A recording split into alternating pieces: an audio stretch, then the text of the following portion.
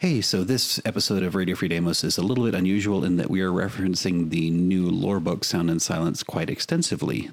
The topic that kind of informs both this episode and the next episode is going to be the strange and alien, and a lot of the new material, talks about the Soul universe in great detail, and some of it is for Game Master's eyes only. So be aware, this episode will have a number of spoilers. Destroying the entire universe.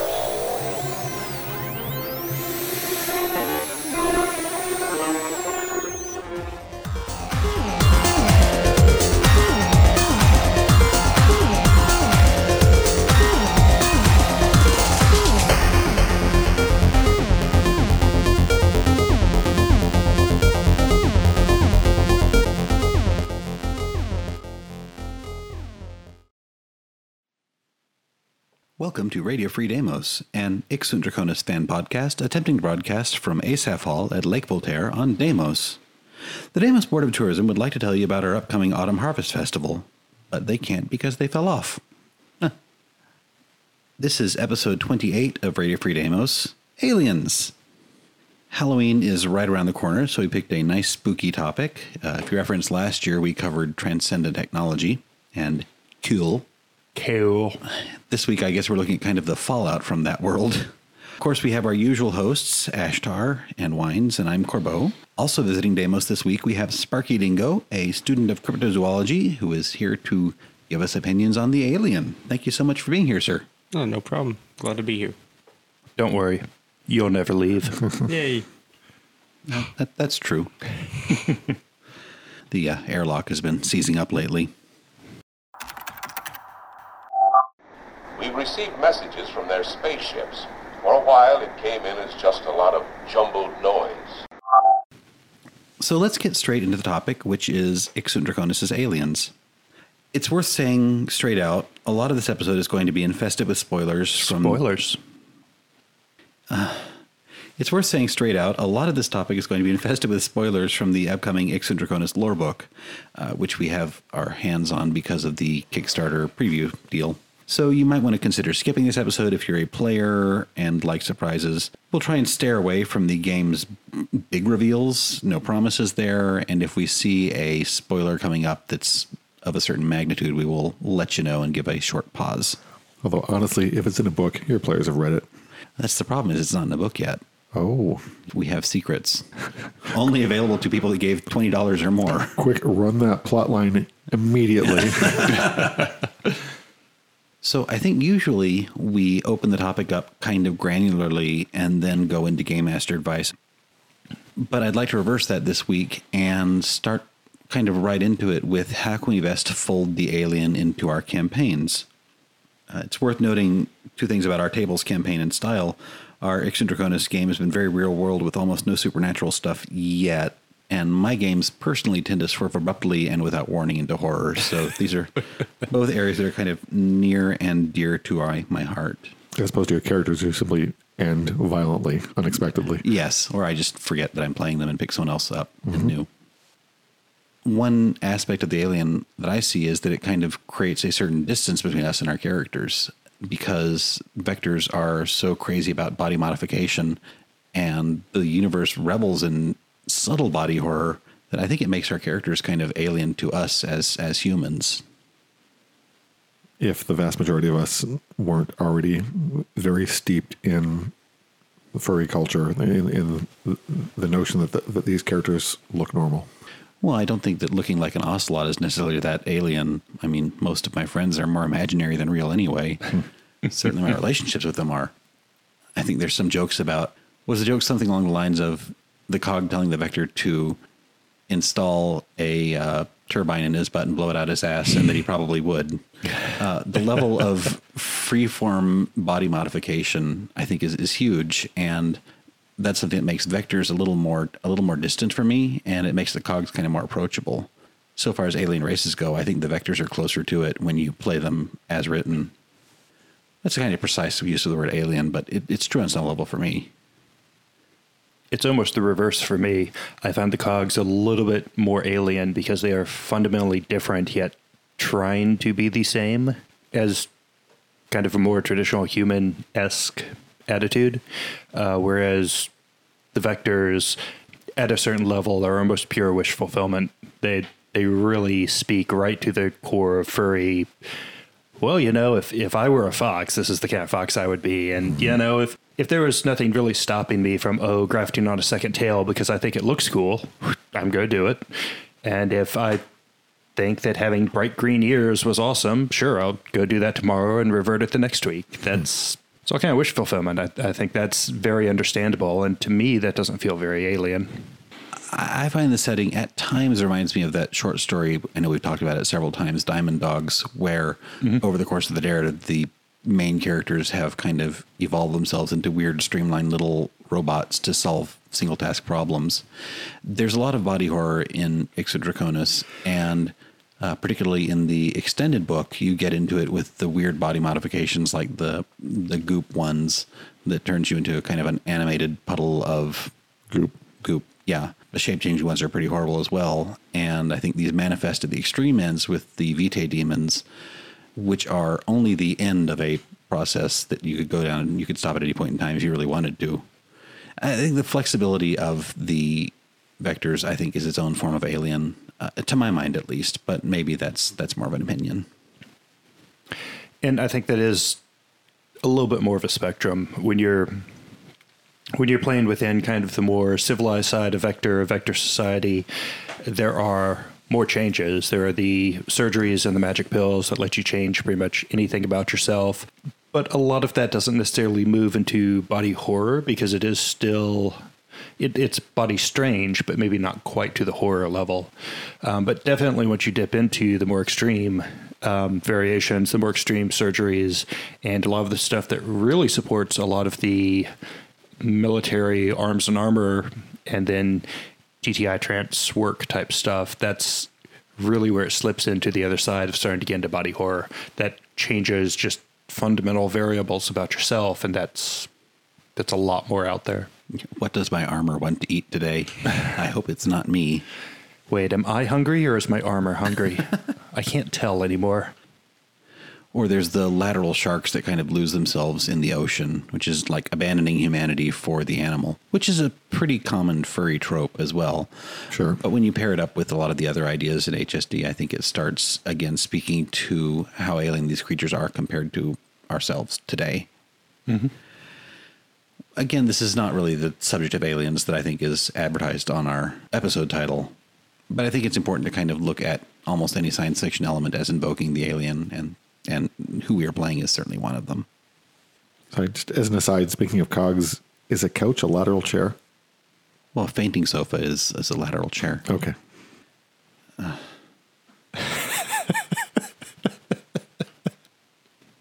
Cog jokes, always relevant. Yes. One thing that is also making me think of is the discussion of the exonymphs, which really, to me, kind of have this is a bad idea for anyone to play written all over them. It's Black Spiral Dancers. Right. But, White Wolf also had half the stuff written up is never use this. So the write-up of the exonymphs, which we've been calling the brain bugs, they're presented as a possibly playable race for certain types of campaigns. Mm-hmm. So let's work from the assumption these are a combined GM PC tool. I think they have "Don't put this in my campaign" written all over them because they eat people. They eat things' brains and then do the whole invasion of the body snatchers thing of like taking their place. But assuming they're presented as a playable race, which they are, there have to be some tools to let them integrate in certain contexts with society. So having some sort of permission for them to have a toe in the door of Vector Society is almost required. And not all of them do, and not all of them can, and not all of them should. And it's a ruse that lasts for as long as it lasts before the game master says this isn't working anymore. Someone's recognized you for what you are. So you're saying it's kind of like the D&D article that writes up gnolls as a playable race. I'm kind of saying that if you were in a smaller area where nobody has seen your type before, and you don't have the risk of running into a TTI officer that's used to hunting and exterminating aliens, you might be able to pass yourself off for a while as a Vector. But I think there's a lot of ifs and ends, and at any point in time, the game master can stomp down on that and say, no, that's the end of that ride. Now you're into the resource scarcity side of play. Yeah. Let's step that back slightly. Sure. In that the xenomorphs are built off of kind of the vector protocol framework. So they are a cousin of the blips. And at that point, it does that there's a little bit there. But to jump from that to making them a playable race, they are very special. They are very special, and they take a very special handling by the PC. And one of the core components of that is it's not just the abstract, oh yeah, they eat brains. It is the very concrete. Your character is sentient because it ate another sentient creature. Like every brain bug starts their life by eating somebody. Mm-hmm. Otherwise, they're just kind of animal intelligence. And if you're not willing to play that, not overwhelmingly at the table, but kind of just as a shadow behind your character, then it's not the character that needs to be played. Yeah. Embrace the angst or don't play it. Yeah. Yeah. And it's easy for me to look at them and think, wow, this is the kind of race that the exact sort of person that would want to play them would be the people I would not want playing them. But that's not completely true. There are people that I can see pulling it off and having it be reasonable. I mean, I can see like one of these bugs eats someone and is now becomes a person and now thinks, gosh, I feel really bad about that. I don't want to do that again. Yeah, you get the haunted by the ghost in your own head sort of thing going on. Well, that's pretty much all of them, because a lot of what they're pulling from the humanity, from the intelligent thought, comes along with a lot of that social guilt. For the most part, brain bugs aren't fed sociopaths or murderers, so it's not that there's a dark race of these aliens out there and you're playing the soul redeemed ones that are actually good inside. Mm-hmm. They're not dark elves. Pretty much every one of these races does carry that guilt of both the murder, but also the realization of what they've done and why that's not right. And yet they are trying to preserve and establish their society. So like White Wolf, we have the Werehyena Jabba that make a bunch of devil's deals to preserve themselves. Totally justified. Yeah, completely justified. Or in the lore book, the deals that the spoilers, Pale Men have had to make their lives work. Any creature that's life is focused entirely on surviving and preserving their species is going to make some compromises. And one of those might be a few more acerebral vectors down the road. We don't know. It depends on your game and what you've established as a reasonable course of action of that species.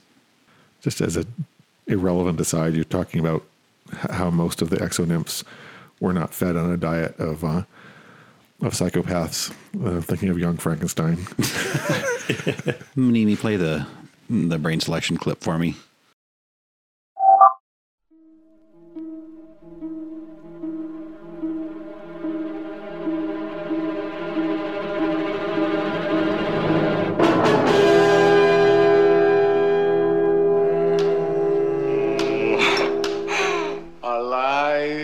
It's alive!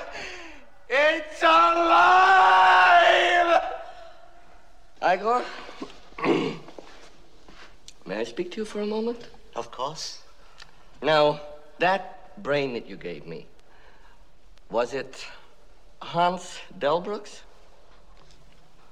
No. Ah, good. Would you mind telling me whose brain I did put in? And you won't be angry? I will not be angry. Abby someone. Abby someone. Abby who? Abby Normal. Abby Normal. I'm almost sure that was the name. Are you saying that I put an abnormal brain into a 7.5-foot long, 54-inch wide gorilla? Thank you. Well, if one, say, did eat a sociopath's brain, that wouldn't have anything to affect the actual insect itself, would it? Or would it? Well, since they absorb the not so much the personality, but the memories of the person that they ate. If you ate a psychopath, you'd have all sorts of memories about how to kill people, and you remember a lot of behaviors which would not be good models for a sane, sentient being. I would say that if a brain bug ate a sociopath brain or a psychopath brain, that really would shape their personality. They don't really have that. They're not capable of that level of thinking prior to it. It's the eating, the absorption that really elevates them to that level. And I think it really elevates them on that framework as well. Ooh, I'd have to check the book, but I want to say that the first one that was created really inherited a lot of the scientific, a lot of the discovery, a lot of the exploration of their creator after she ate him. So the body's kind of like a mold for the insect. Yeah, I mean, physically, if the first meal that an exonymph takes is of a tar or of a lateral vector, then their shape is going to be informed by the lateral shape of the meal or the tar shape of the meal. So they take on the physical qualities, but also they take on mental echoes from their first meal. And I think there's a certain personality to the exonymphs. They're kind of cold and distant anyway, because they're bugs. One imagines they pick up echoes of the personality of their first person as well. Sure. And maybe that's remorse of what they've just done. That seems to be a running theme with them to prevent them from being crazy psychopaths and gritty loners. Maybe if it eats a poet, its first thought is, finally, now I am truly alone in the world. The first character I wrote up for HSD, his backstory was that his boyfriend vanished mysteriously and was presumed dead, but he was starting to get letters and creds from his boyfriend's account because the deep story was that his boyfriend was eaten and taken over by an exonymph who was feeling kind of guilty and picking up echoes of the relationship and the love that was there before and felt really bad about it. Oh, Didn't play that character, though. good. Picking up from, again, Stephen King's idea of 3 types of horror, if you didn't listen to the last episode or have not read Danse Macabre, the idea is that there are 3 specific types of horror. There's kind of the splatter, which is the raw biological terror of having blood splattered on you or green slime against the wall or seeing the rotting corpse, that sort of visceral bio-horror. I know I'm repeating myself. Ashtar, stop grinning at me like that. It's reiteration. It's useful sometimes. So I was going to say, and in addition, it's repetition, and that's useful sometimes. Got to pad those episodes out. Yeah. Lord knows we want to keep them under an hour and a half. I'm paid by word, right? Totally. I would just point out that you left out jump scare this time. Well, because Stephen King is a writer, and it's really, really hard to pull off a jump scare. Also, he's still calming down from last episode. Yeah, I know. I'm still freaking out about that. As am I. The second type of fear that Stephen King talks about is, I believe, horror, which is the shock of seeing the alien face to face the first time. This is facing down the zombie. This is encountering the werewolf. This is seeing the xenomorph in person, face to face. This is the horror of now dealing with the revulsion, shock, and etc. of having the alien kind of shoved upon you forcefully. Mm-hmm. And the third and the very difficult one to maintain in writing and tabletop gaming is terror, which is the dread of the unknown. It's horror about something that isn't even here, fear of what's to come, fear of the implications of what you've seen. So very delicate horror, very nuanced and very atmospheric. So I'd like to look at the various alien races of Ixodraconis and rate them on a scale of 1 to 5 on each of these vectors.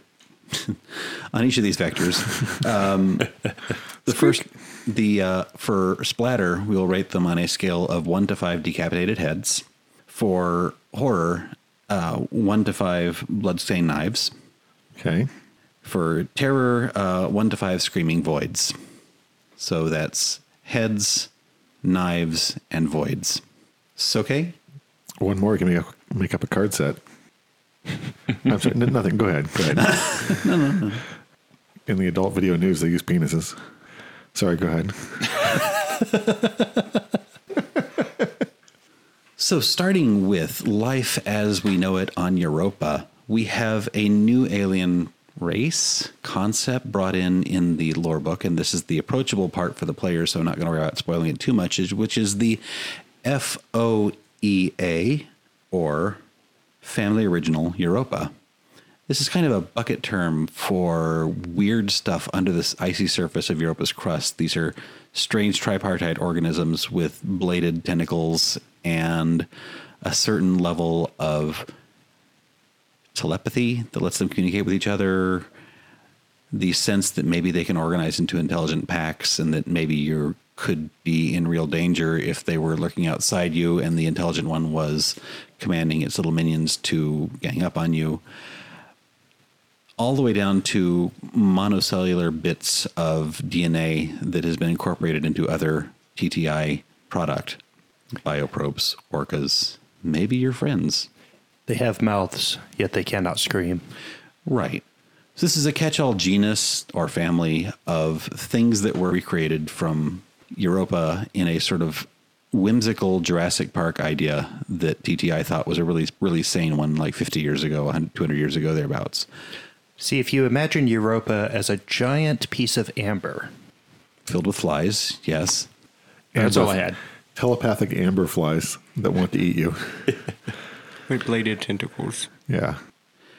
Perhaps they exist on a diet of Jupiter's radiation. Perhaps they exist on some other strange energy of what we will not discuss.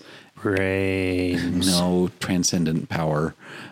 Brains. Well, maybe. So all of these can be found in the what your PCs likely know about TTI, Transcendent Technologies Incorporated, and Europa, because maybe you've been there. Maybe your aunt's been there and has seen the sites on the European FOAE or FOA tour. She's taken the glass bottom boat tour. She's seen the weird bladed things circling underneath. They're not that bad, probably. They've kind of set up a Disneyland type situation around them. So if you visited, it's fairly approachable to kind of common knowledge. I love the orca rides. So let's rate the idea of the FOAE on a scale of 1 to 5 heads. In terms of splatter, I don't know. They're spiky and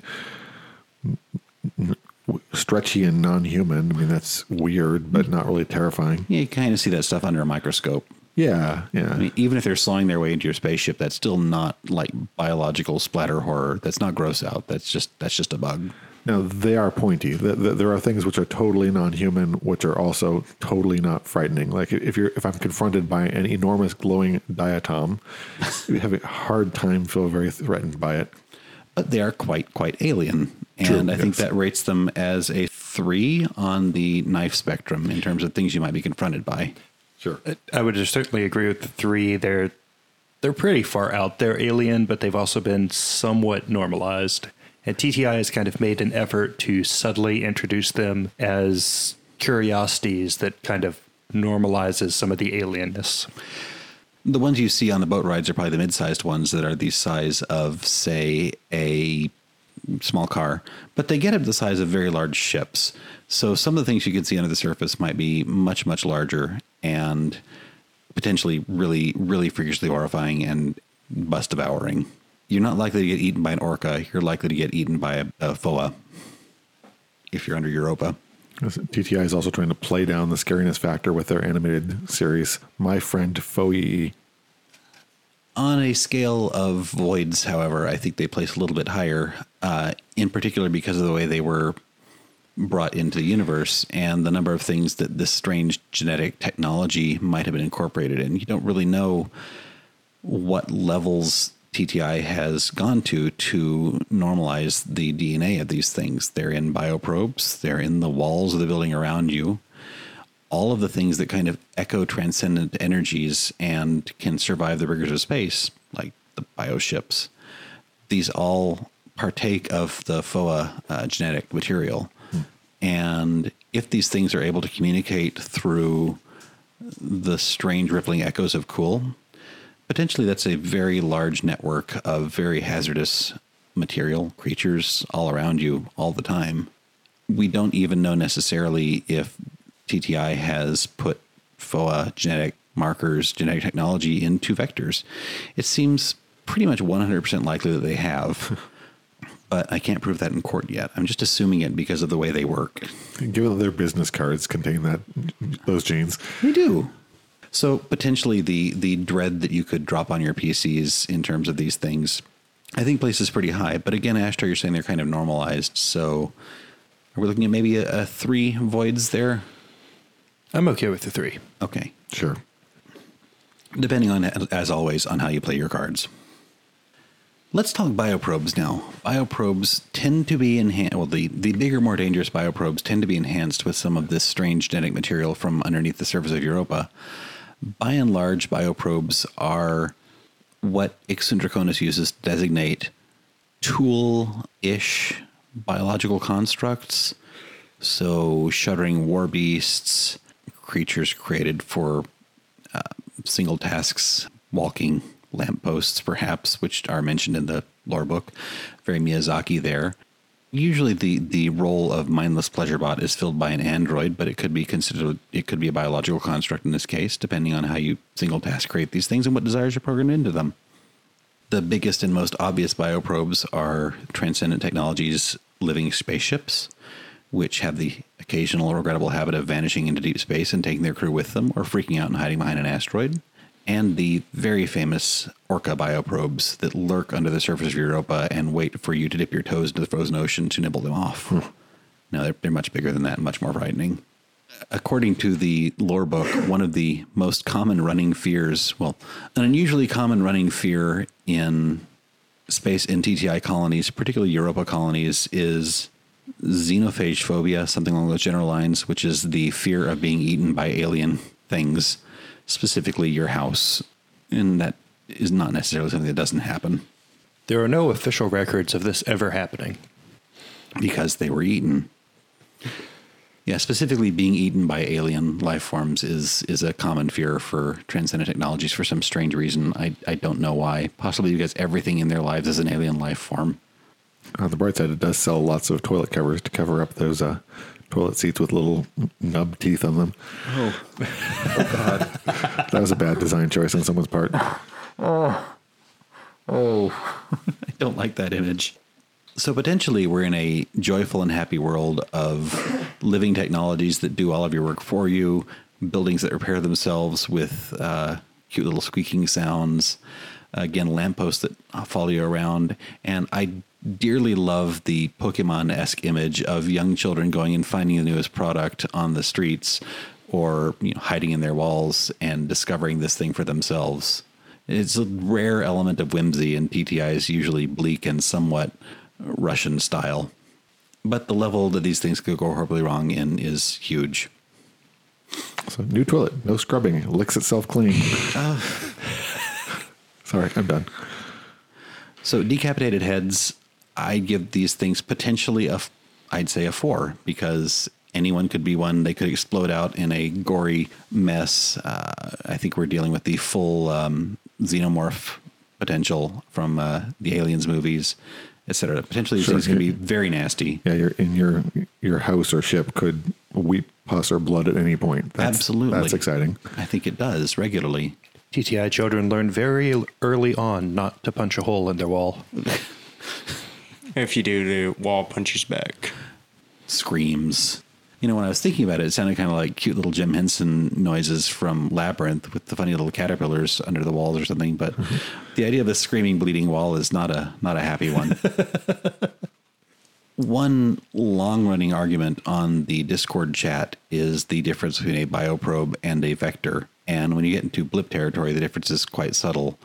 I think it boils down to bioprobes are those things over there and vectors are us over here. And the difference is not much more defined than that. Minor things like power level and bilateral symmetry are all that seems to separate us from bioprobes. So anyone could be one. We've had this discussion before, but I think the Harrison Bergeron style story, or the establishment of a slave race type thing, that narrative could play here and have a nice little bit of existential threat behind it. I thought the bioprobes are really supposed to be almost a one-to-one parallel with AI. So on the COG side, on the ASR side, you have COGs, which are fully fully raised intelligence are recognized as being vector equivalent, human equivalent. Humanish, right. And then you have a ton of AI that is not Sure. self-aware, they're tools. From the level of like a smart car that drives itself all the way up to something that's as sophisticated as a starship. Exactly. Yeah, that's a good analogy here. Yeah, they could cover a huge range of technologies. It's a large catch-all bucket of living machinery. And they can be war beasts, they can be companions, they can be pets, they can be tools. They can't be human. Poor Room Bob. So in terms, I guess since they could be so anything, it's hard to determine where they would fall on the alienness spectrum. Since they could mirror ourselves and our darker impulses, or be a hideous blob of undulating mess. So knives, I'd say anywhere from, I think that covers a full spectrum. So Yeah, I suppose. Yeah. potentially potentially a 3 or 4, because they're a known part of Vector Society. The amount of sheer alienness is up to the designer, but potentially limited by the fact that these things are known to exist. So I would push that closer to a 2 or a 3 for almost the same reason. They do have designers, they do have corporate oversight, and a little bit of groupthink going on. They're probably not designed to be too particularly alien. They're designed to fulfill the purpose that they are built for. And if that purpose is to be a cute light pole that wanders around and keeps you safe at night, that's not going to be super alien. Once you've seen the light pole walk around to kind of understand what and why it does, I don't think that becomes like kind of an alien horror scenario. So even like a shambling war Shoggoth. Again, that it depends on the designer and the reason that these are being made. So you've seen these in Slime Life magazine. You're not going to boggle at them too much. You read very different magazines than I do. They subscribe me to them. It's all we have up here for toilet paper. But I mean, it might have something minor like the bath mat that eats toenail clippings. That's not very scary. But if you wake up at night and it's crawling onto the foot of your bed. Dun, dun, dun. Yeah. Even then, the known factor of these things seems kind of too... I mean, you can play the Invasion of the Body Snatchers sort of idea, but even then they're a known commodity. It seems like they're not really super alien, with one exception potentially, which is the Orca bioprobes. Mm-hmm. And those are really a special section on their own. I think their fear level is not derived from the fact that they're biological entities. It's that they are no longer tools under our control, that they've become something else. Mm-hmm. So at that point, they're their own category of alien, and I think just kind of not really part of the bioprobe concept at all. They're something transcendent, and that's where their real horror comes from. So we'll talk about owls next. The story behind the owls is that early on in Vector lore society, some like 30 or 40 years into the creation of the Vector race, human/Vector scientists started making the 3rd generation, which included, I don't know what it included, but it included birds, among other things. And one line of birds became corrupted.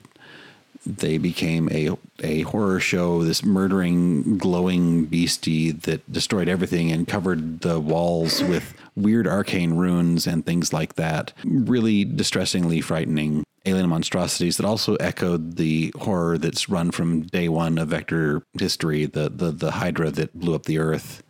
That is a computer program called Hydra, not a literal Hydra, but who knows. And the strange forces underneath Europa and every other bit of alien menace all seems drawn to this one thing, which the owls pretty much wrote on their spawning, hatching room walls in blood, other people's blood. They're the bogeyman of the setting in many ways. And I don't want to spoil them too much. We do talk about extensively what the owls are in the lore book, but what we know about them is that nothing is ever an accident in this setting. So either they're an echo of something horrible from beyond time and space, or there's some intentionality to them in the hatching labs of the 3rd generation, or maybe something from column A and column B. But they are horror that's kind of invoked in the Vectors themselves, because this is what could happen to Vectors if they were exposed to transcendent energies, if they themselves transcended. Mm-hmm. And it's not pretty. but they're not like dripping with gore. I mean, they're owls. No, they're weird creatures. They're distorted and horrible and stretched out and attenuated. So they're weird mutant owls. They don't look much like owls. They look like demon hellbird beasts. Well, owls on their own are kind of scary. Well, the way they can spin their head around is pretty nasty, yeah. But they don't like usually glow in the dark and murder everybody. What they could if they were full sized. If you're a mouse, I mean. No, that's legit. Yeah. I mean, a mouse might have a very different opinion about owls, but they have the same opinion about hawks. And hawks are pretty cool. I mean, we've got one in our party. He's a nice guy. I think the first time that I really became aware of the whole owl mythos is when we first started playing the game, and the same player that thought, hey, Exodus looks awesome, I want to play with one of those, I then heard say, man, owls, I want to play one of those. And that made me think, oh dear. Do I even want to know? Probably not. Not a playable race. Yet. Hopefully ever. Well, if you go to European mythology, there's a 40-foot owl that will come at night and take you out of your house. Huh. I haven't heard of that one. Well, they're night birds. They've got all those kind of dark associations. And the human faces kind of too, the flat faces that... Right. Like lions are associated with humans because they're kind of flat-faced as well. I mean, they're creepy birds as far as birds go. This is definitely strange. Yeah, the more human face shape pushes them into an uncanny valley territory, I think. But I think just picking on the fact that they're night birds alone is a good enough reason to leave the alien door open for them and make them kind of the monsters. Sure. Well, and they do have a little bit of jump scare to them. They fly completely silently, so you can turn around and one could be swooping by and you wouldn't have noticed until you see it. And their vocalizations is fairly startling. And sometimes they turn into David Bowie, which is pretty scary too. That's scary all by itself. I know, right?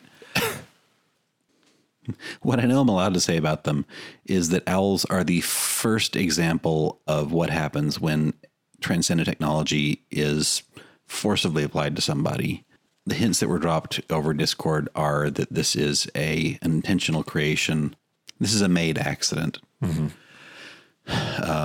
This is the first like deep mad science horror broken out of the lab on a killing rampage, which I think places it very high on the decapitated head spectrum, given that they are prone to covering everything in entrails and gore and exist only to kill.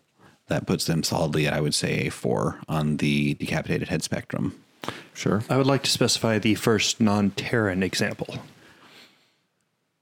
Can you elaborate? Not really. Okay. But yes, I do agree with you. And a lot of that really is rooted in the fact that these are not vectors. They're not as alien. They could have been vectors. They should have been vectors, but they are just not vectors. Yeah, something's profoundly wrong with them. As far as aliens go, they make fine antagonists, and as the big reveal in your contract, or as the lurking menace from beyond, the idea that they could have been preserved or recreated as a concept could drive any number of plots. So I think that gives them solidly I would say, as the bogeyman of the setting, or one of them, I think that puts them as like a 4 on the knives spectrum. They're a quintessential alien race in so many ways, and they also reflect vectors themselves. Since we are in spoiler territory already, yes, not only do they pop up very often as kind of the boogeyman of the vector race, they are one of the 3 original contracts within like HSD. I mean, it is that immediate as the boogeyman, as the scare tactic to come back up. Well, and they're kind of like the symbol of transcendence gone wrong. Mm-hmm. That gives them a lot of staying power as potential, symbols, if not actual legitimate bad guys, because they're theoretically dead. Well, they're theoretically dead, but they are kept alive in culture and imagination. Like they literally are the boogeyman. Small vectors are told, clean your room or the owl will get you. Go to bed now or the owls will pluck you out of bed. I'm going to give them a 2 on the void spectrum, though, because they're in the past. They're done. They're not something that people fear regularly, They're not something you're not going to have an owl outbreak, as far as I know. And they're not subtle. Not remotely. They're just murder beasts. Yeah. Unless you're a small child that didn't eat your veggies. Or a mouse. Unless you're a small mouse child that didn't eat your veggies. Yeah, I mean, the dread of the thing under the bed, that's there. But that's a pretty finite card to play unless you're in a very specific game. So you're saying that they're not vectors? Well, that depends on how you define vectors. They could have been vectors, but they're vectors that something dreadful happened to. And if you establish sentience as your requirement for vectordom, not really. They are vectors, but they're not vectors where it counts. They're a monster that was derived from vectors that has become a lurking terror in nightmares. Right. Okay, so Corbo can never end up playing a half-owl character who's tortured by it. I'm going to ask. Okay. Please. I would love to see that. Hybrid owl, hairless dog. I mean, I haven't killed any PCs recently. There's always the opportunity. Make room. So let's talk about pale men, in as much as we can talk about pale men. Owls are the lurking terror beneath your beds. Pale men, and whispers as well, are the very real terror that you could encounter when you're in the dragons part of the map. Owls are the terror that flaps in the night. Oh, that Who at Night. Let's talk about pale men. Ashtar, you had some meme theories about pale men. Can you elaborate on them? Let me throw you under a bus. Minnie, can you play back episodes 1, 2, and 3 for me real quick? We'll be right back. Okay, I think you were comparing them to like Salad Fingers Man, or some of the Pasta Fazul short fiction or something. Slenderman? Yeah, maybe Slenderman. You were saying that they were like part of the meme. Yeah, that's what I was thinking. It's a Slender Man thing. Part of the meme territory. I could see him being someone like that. Yeah. I love the reference to Salad Fingers. Oh, you're very close. Those were the guys in the original book in the tubes with the hand feet things. So we went from Salad Fingers to Hand Feet. Am I off here? They're the pale white ones with the 4 eyes and the backwards hand feet. Yeah, they were. Yeah, these guys. Yeah, They're those kind of like guys. Skinwalker, sense of backwards hand. True. or Rakasha. They do that to discern you when you're tracking them. Yes, so Pale Men, we were talking originally, going back over a year at this point, that they seem to invoke some of the creepy Salad Fingers, Spindle Man, urban legendy style horror from the internets, and the creepy spaghetti site. I'm so lost when it comes to internet references. Are you looking for copy pasta? Creepy pasta. Thank you so much. I'm not sure I want to get behind this 100%, but I think what I was noticing, what I noted at the time was that there was a certain parallel to a lot of the Slenderman type behaviors and how they were presented, and that they kind of just showed up in the shadows, in the background, and they had kind of a very hard to pin down, hard to find, not there when you looked for them type of horror. And a lot of the Paleman descriptions, not their physical build, which is completely different, but a lot of their, how they moved, how they acted, how it was described with the first couple of expeditions down to Terra to try and see if there's anything worth reclaiming, that their behavior, that their almost their culture of was very much the same. It was stay out of sight, show up just in flashes in the backgrounds every now and then, and they were just absolutely lightning fast, almost liquid motion type things when you weren't looking or when you weren't staring at them. Classic movie monster. Mm-hmm. And their appearance is just kind of weirdly distorted as well. Kind of this pale white thing with like 4 diamondy eyes and weird little pointy stubby things and complicated flexible joints that can like go backwards and forwards and things like that. Heavy duty prehensile tail. Yeah. Looked like Mewtwo, I think. But an evil Mewtwo. Oh, yeah, it is very Mewtwo-like. Yeah. Well, Mewtwo in the original movie was evil. Or kind of evil. He was just whiny. He wouldn't like take your guts out and use them as crochet. Whiny can be evil. And like Mewtwo, they were created from some sort of genetic disaster. But probably not from two Mews being shoved forcibly together. And we're in the territory of things that we shouldn't spoil. But what we do know about them from the original books is that in all likelihood, they were created probably from some variation of the hemivector type process where rapid genetic modification was possible on an existing creature. We can say that because that process was in the air when the bombs fell, and the Pale Men were the things that were left over when the bombs fell. There's so much more to them than that, but the safest thing we can say is that they are one of the two major remnants of humanity at this point, the other having cute furry butts and wiggly noses and compulsive spending behavior. From what I've seen, it gets a lot from what, like we were saying earlier, Slender Man and different news from. I've even seen somewhat of what was it, Egyptian or somewhere over there, Nagas and kind of a skinwalker type feel to them. Nagas are the half snake, half person half-snake thing. people. I'm not familiar with skinwalkers. Skinwalkers come in many shapes, from Native American being goat men to kind of a more European deal being a creature with backwards feet, hands, so that when you're tracking it, trying to hunt it, actually you can make it seem like it's going one way instead of the other. So evasive trickstery type thing. Yes. And that kind of feeds into like the Rakshasa you were saying, or the Twilobites. Not the Twilobites. That's something else. No?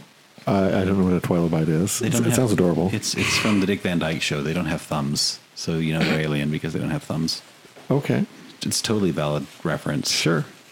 I'm so sorry. Totally indulging you on this one. Sure. Thank you. I'll allow it. Okay. But yeah, the weird jointing and things like jointing and things like that kind of, again, just throws them abruptly into the alien world. They're so not human that I feel like the game suggesting that maybe they were human is kind of a challenge to my ideas of what human potentially means. Okay.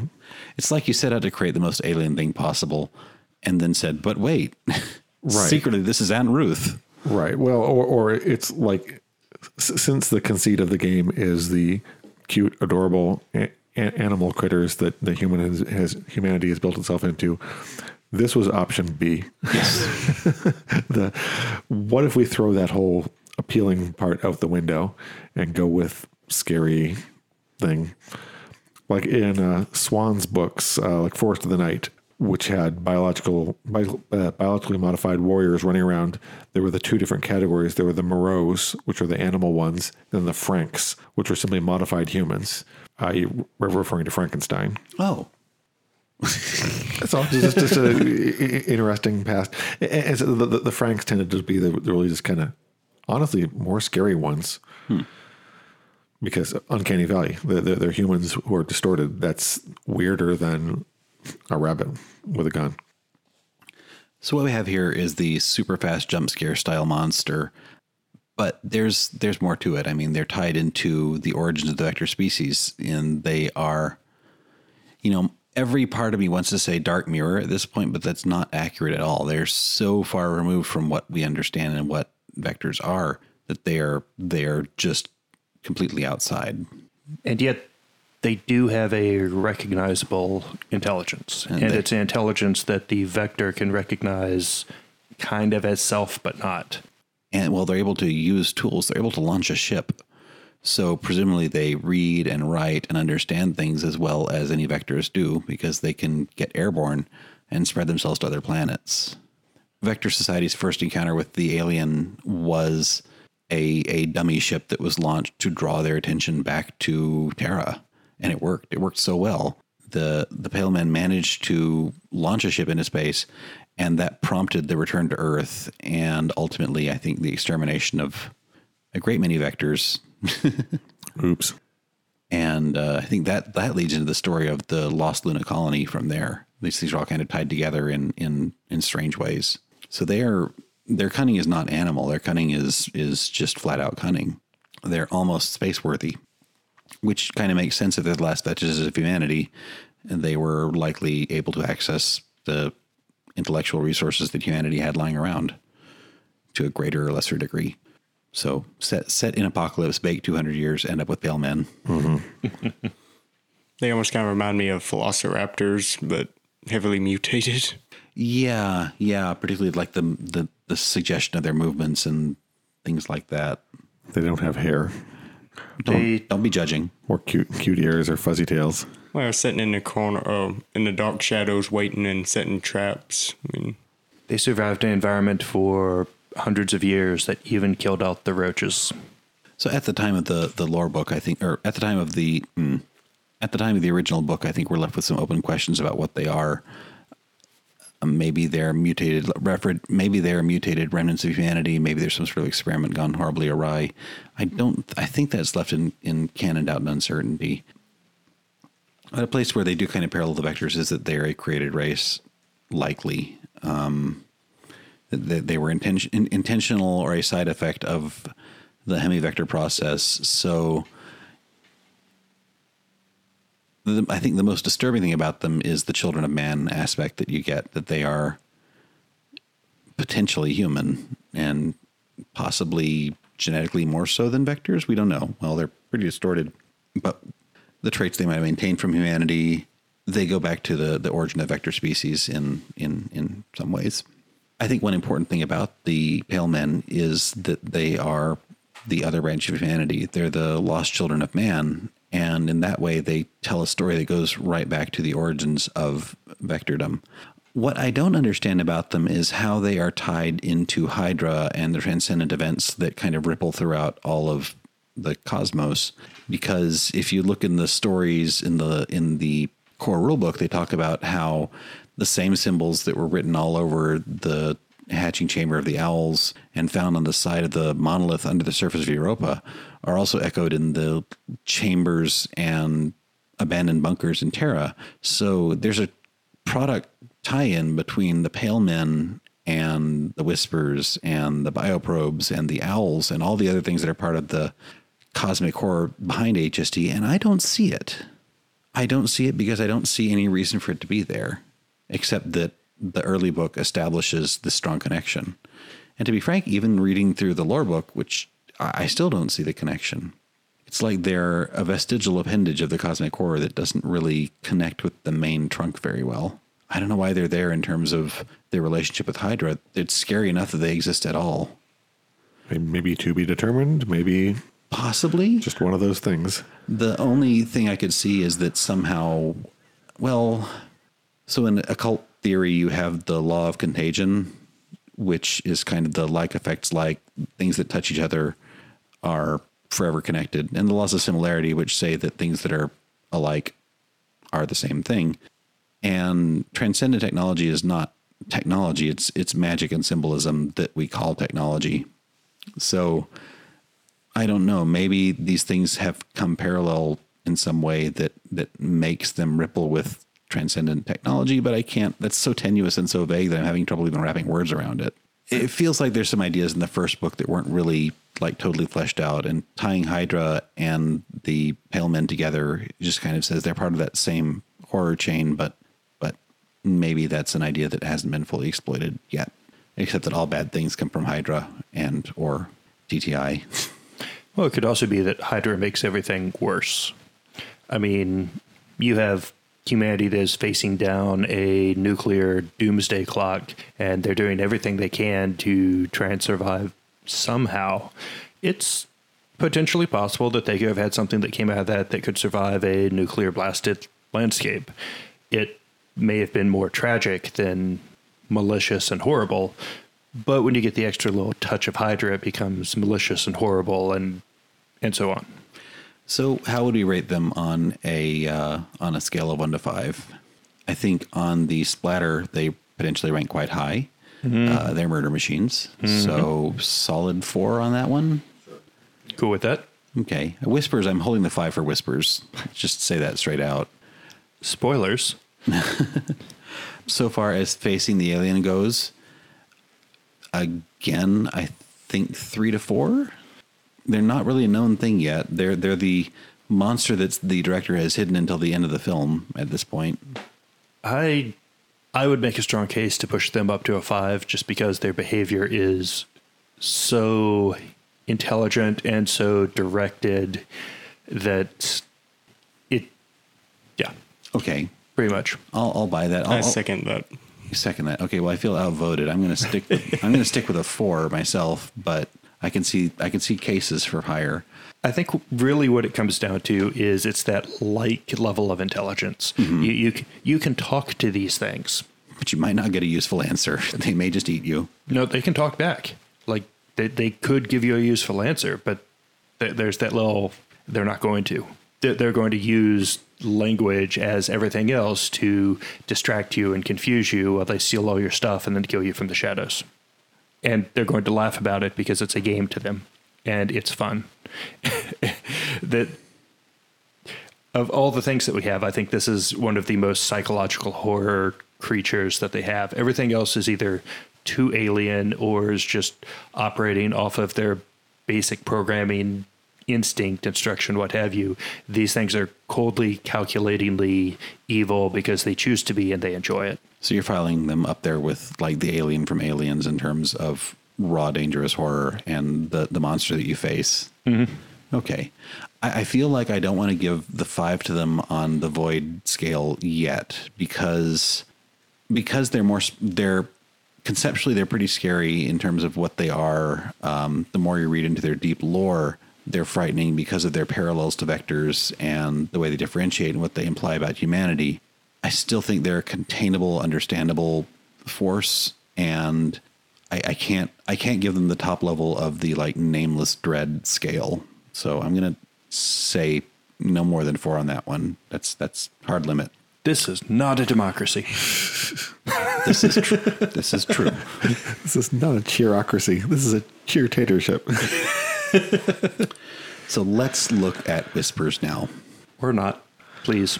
No, Whispers. I think are one of the ultimate strange horrors in the game. Well, they are the manifestation of cosmic horror in the game, hands down. If you're not familiar with the lore, Whispers they've been around for about 200 years, as far as we know.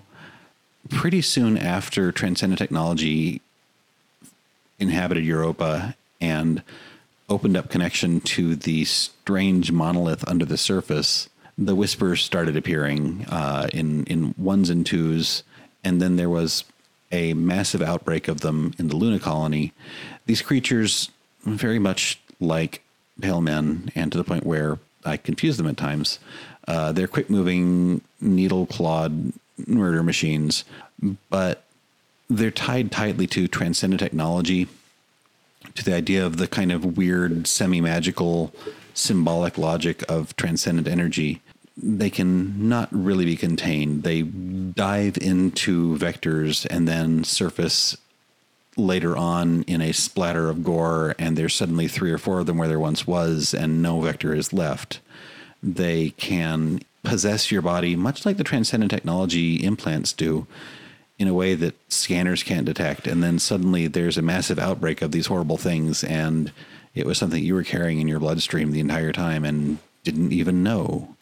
And of course they kill lots of things and like a virus explode out of them and multiply and multiply and multiply.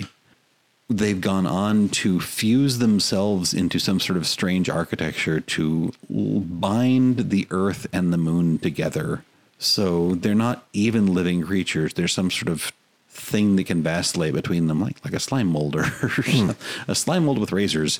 And their bodies have formed this monolithic structure that is possibly the biggest artifact in known space. It's certainly the biggest created artifact in known space.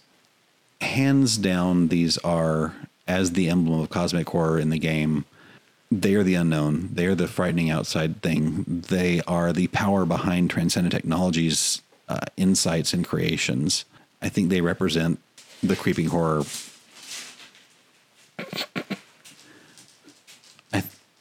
I think they represent the creeping horror in the HST's backdrop more than any other species out there. Mm-hmm. And they float. That's pretty weird. Yeah. Yeah, that is kind of a top bar Yeah. It would be hard pressed to come up with something weirder or scarier.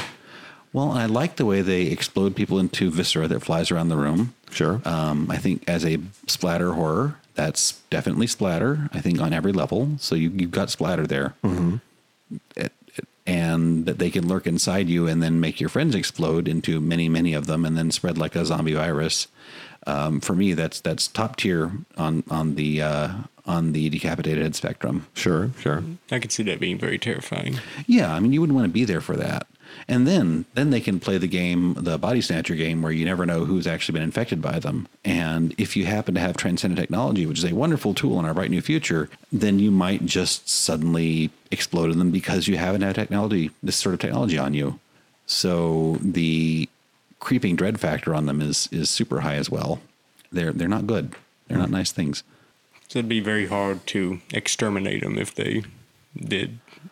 Controlling them is hard. You can if you can keep everybody away, you can kind of starve them out, and then they'll turn into statues or sculpture-y sort of things, like weird alien tendril sculptures.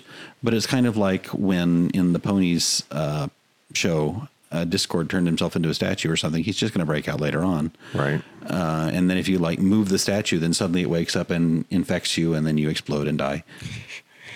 Yeah, I was going to say, so you could starve them out and then start building houses and have alien sculptures outside, but that doesn't seem nice. Well, probably not, but certainly Transcendent Technologies Incorporated has learned from them, and they have, the stuff that's made from Whispers is called Whisperwork, spelled with a funny German W-E-R-K. And the artificial bone-like construction is called Bonework, spelled W-E-R-K. So even TTI wants to say, hey, look, product placement, which is not wise. But a lot of the advances in transcendent technology, these implants that can make things explode into fireballs and telekinetically move them around, the space wizardry comes from the secrets they stole from these whisper things and the power that they were able to extract from them and learn from them. So whatever they are, it's something far from beyond, and it's tied into this kind of Lovecraftian alien horror that can kind of be controlled, but really just expressed. And only controlled if you can starve them out. If you're, say, on an expedition, you're pretty well. Yeah. I mean, they wiped out a few colonies when they exploded out. In game terms, they're usually described as more of an event than a monster. It's a thing that happens rather than a thing that's encountered. Just like a plague of locusts. Yeah. Or just some monstrous parasite, really. Well, their autonomous lifespan is about 10 minutes. So if they can't find any new victims within that time frame, they all kind of go dormant. So waiting them out is not that long of a plan, but still. Yeah, if you throw down a suicide bomb or something like that, you'll probably wipe out that infestation of them and yourself. And that's okay. Net benefit. It's kind of reminding me of, I don't remember the name of it, but it's a fantasy story. In the opening of it, it's a fantasy world with dragons in it. And dragons come along and are destroying a village. And the main character, who's a young boy, his grandfather pushes him into a root cellar as the dragon comes by and melts him. And part of Grandpa melts off and drips into the mouth of our young character. Skipping ahead in time, young character just becomes just better than everyone else and meets other people who have been damaged by dragons without actually being killed, which is very, very rare. But all of them, like vampires, are just better than everyone else. It's kind of magically superior. But the big reveal at the end of the story is that finally the person realizes he kind of sees the magic within them that the dragon gave them, and that it's a young dragon incubating inside of their bodies. That's why they're so powerful. It's that's kind of a nice twist. I'd also like to say just dragons are powerful enough without becoming infectious dragons too. I think that was kind of gratuitous, but well, it's hard to make a new interpretation of dragons. They're kind of played out as a species. Another kind of scary layer to them is the degree of complicit between Transcendent Technology Incorporated and the Whispers. They were able to, quote, capture one, unquote, but from what we've seen, they're impossible to capture. Mm-hmm. And despite the massive loss of life that's experienced on Europa every few decades or so, it's important enough to DTI to stay close to the source of their power that they're willing to risk both themselves and, since we've got this manifestation of whisper technology on Earth Terra, really risk the entire cosmos. So the draw of these things in terms of corporate power, technology, magic is so strong that we will risk all of known creation to chase that. And that sounds like Lovecraftian sorcery in a nutshell. Is the things man was not meant to know, and these are the consequences of that pursuit. So, dread-wise, I want to call them a 4. I don't know why I don't want to give them a 5, except I am reluctant to. Maybe because they just feel like too much. I mean, they're kind of this all-purpose dark evil thing, and my ability to, I don't know.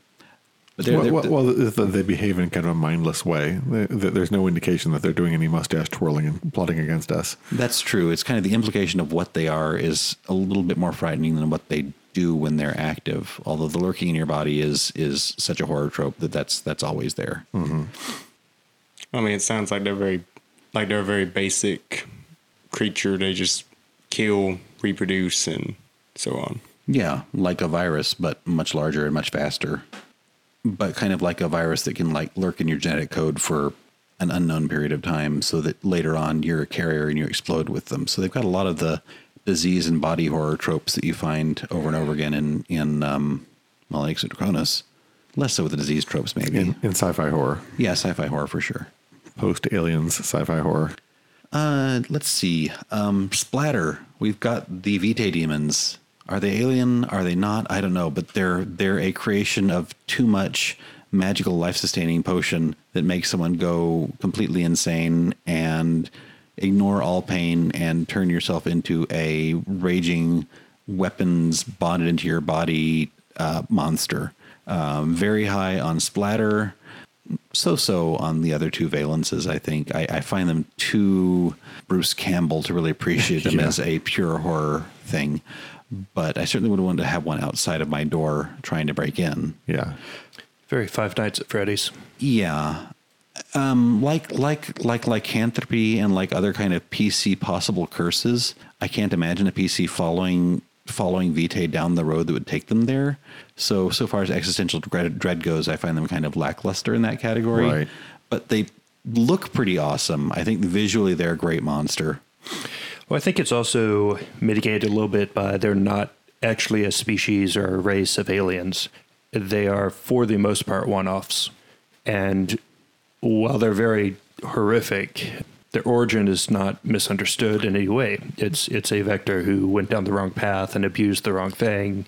Yeah, it's like the idea of like PCP overdoses driving you into a frenzy of destruction and anger, but with chainsaws grafted into your body. Right. Really, I'm flashing back to the Narc video game from the 80s.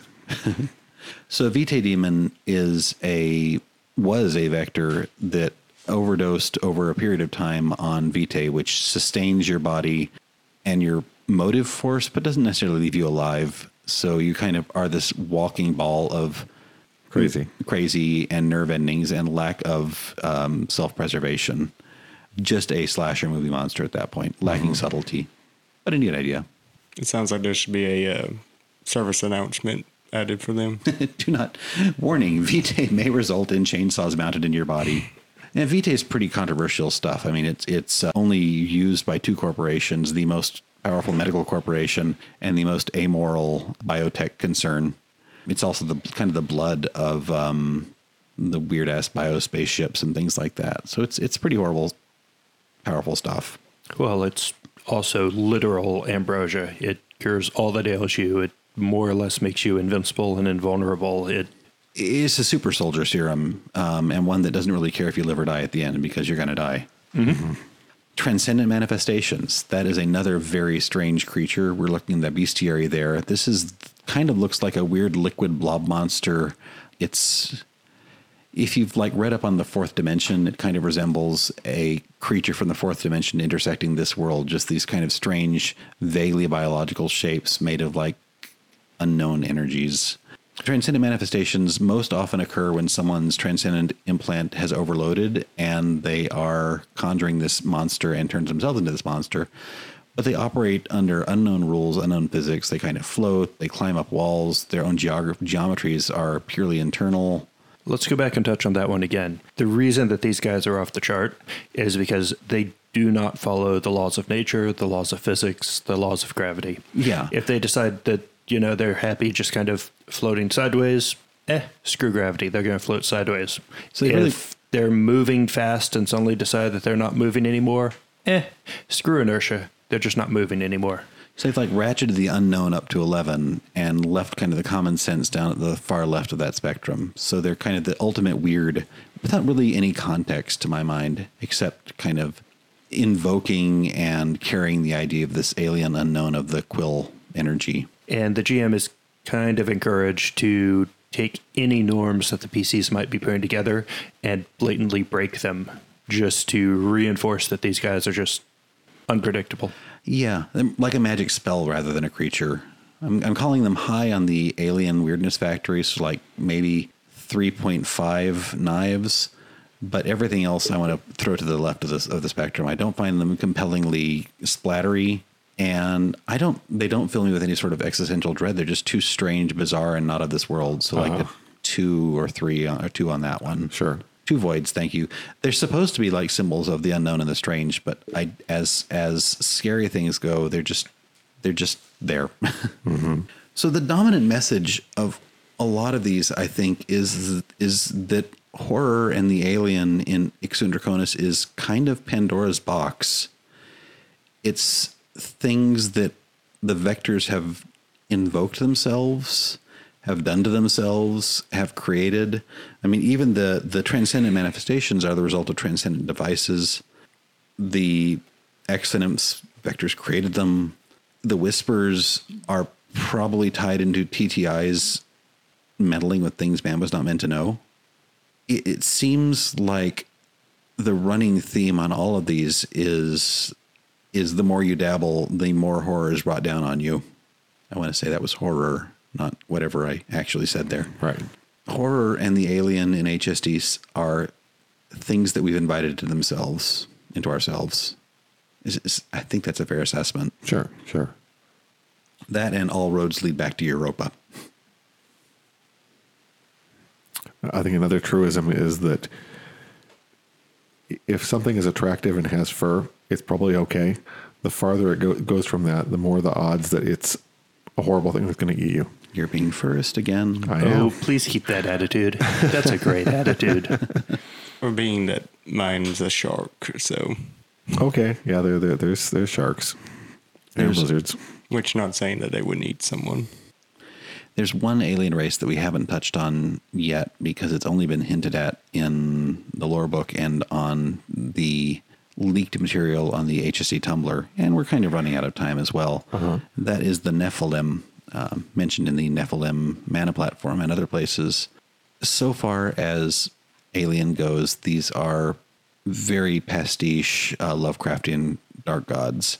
There's like 12 of them. They are vast and unknowable and mysterious and are hinted at in the Ravings of a Madman, the Nephilim Codex book, which, if you're going to find the best source of information on subject in the writings of a Madman, if you're going to find your best information on a subject in the writings of a mad prophet, you are in deep Lovecraft Town. Sure. And that's okay. I love deep Lovecraft Town.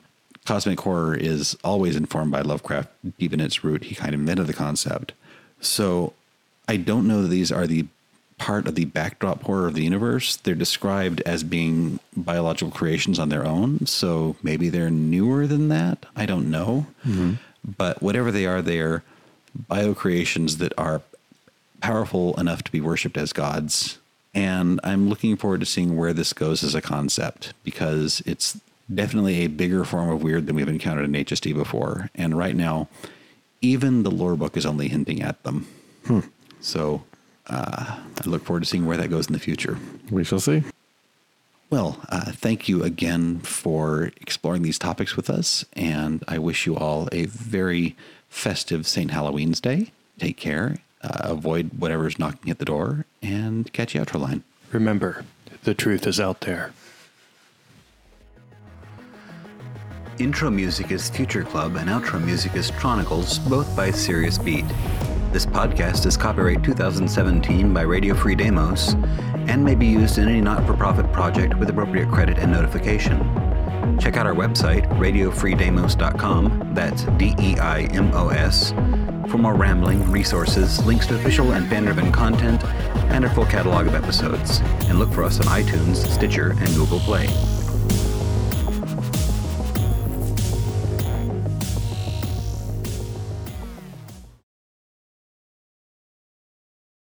Okay, first off, let's all... Ashtar. You're unhelpful.